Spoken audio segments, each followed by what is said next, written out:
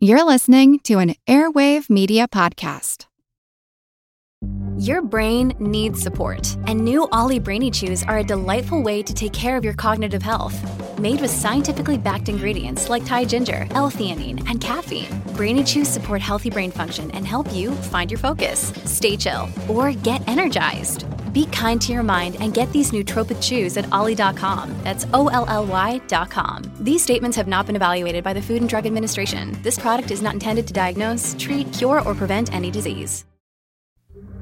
The population of honeybees has been declining every year.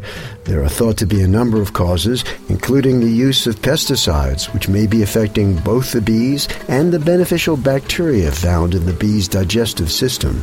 I'm Jim Metzner, and this is The Pulse of the Planet. We'd set up experiments that try and simulate the conditions that let us understand how we think beehives might be responding to pesticides. Mark Williams is an associate professor in the Department of Agriculture at Virginia Tech. The reason why pesticides are used either in hives or near hives is to fight off infection, to reduce the levels of mites that also cause problems for honeybees. So what we were interested in understanding is whether or not these pesticides that honeybees are exposed to in one form or another, either in the hive itself or perhaps in their environment, say during pollination, whether or not these pesticides are not only having direct effects on the bees themselves, but on their key microbiota inside of their intestines, inside of their gut, and whether or not that might be causing negative effects. I mean, the honeybee gut,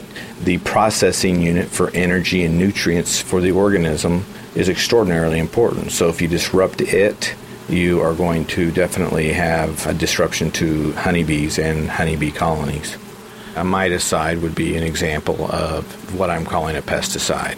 You're prescribing it because you think it's the best solution, but just like taking any medication, there's always the potential for side effects. And in this case, our focus is looking at the microbiome of the honeybee, the factory from which, they gain their energy and nutrients from the environment.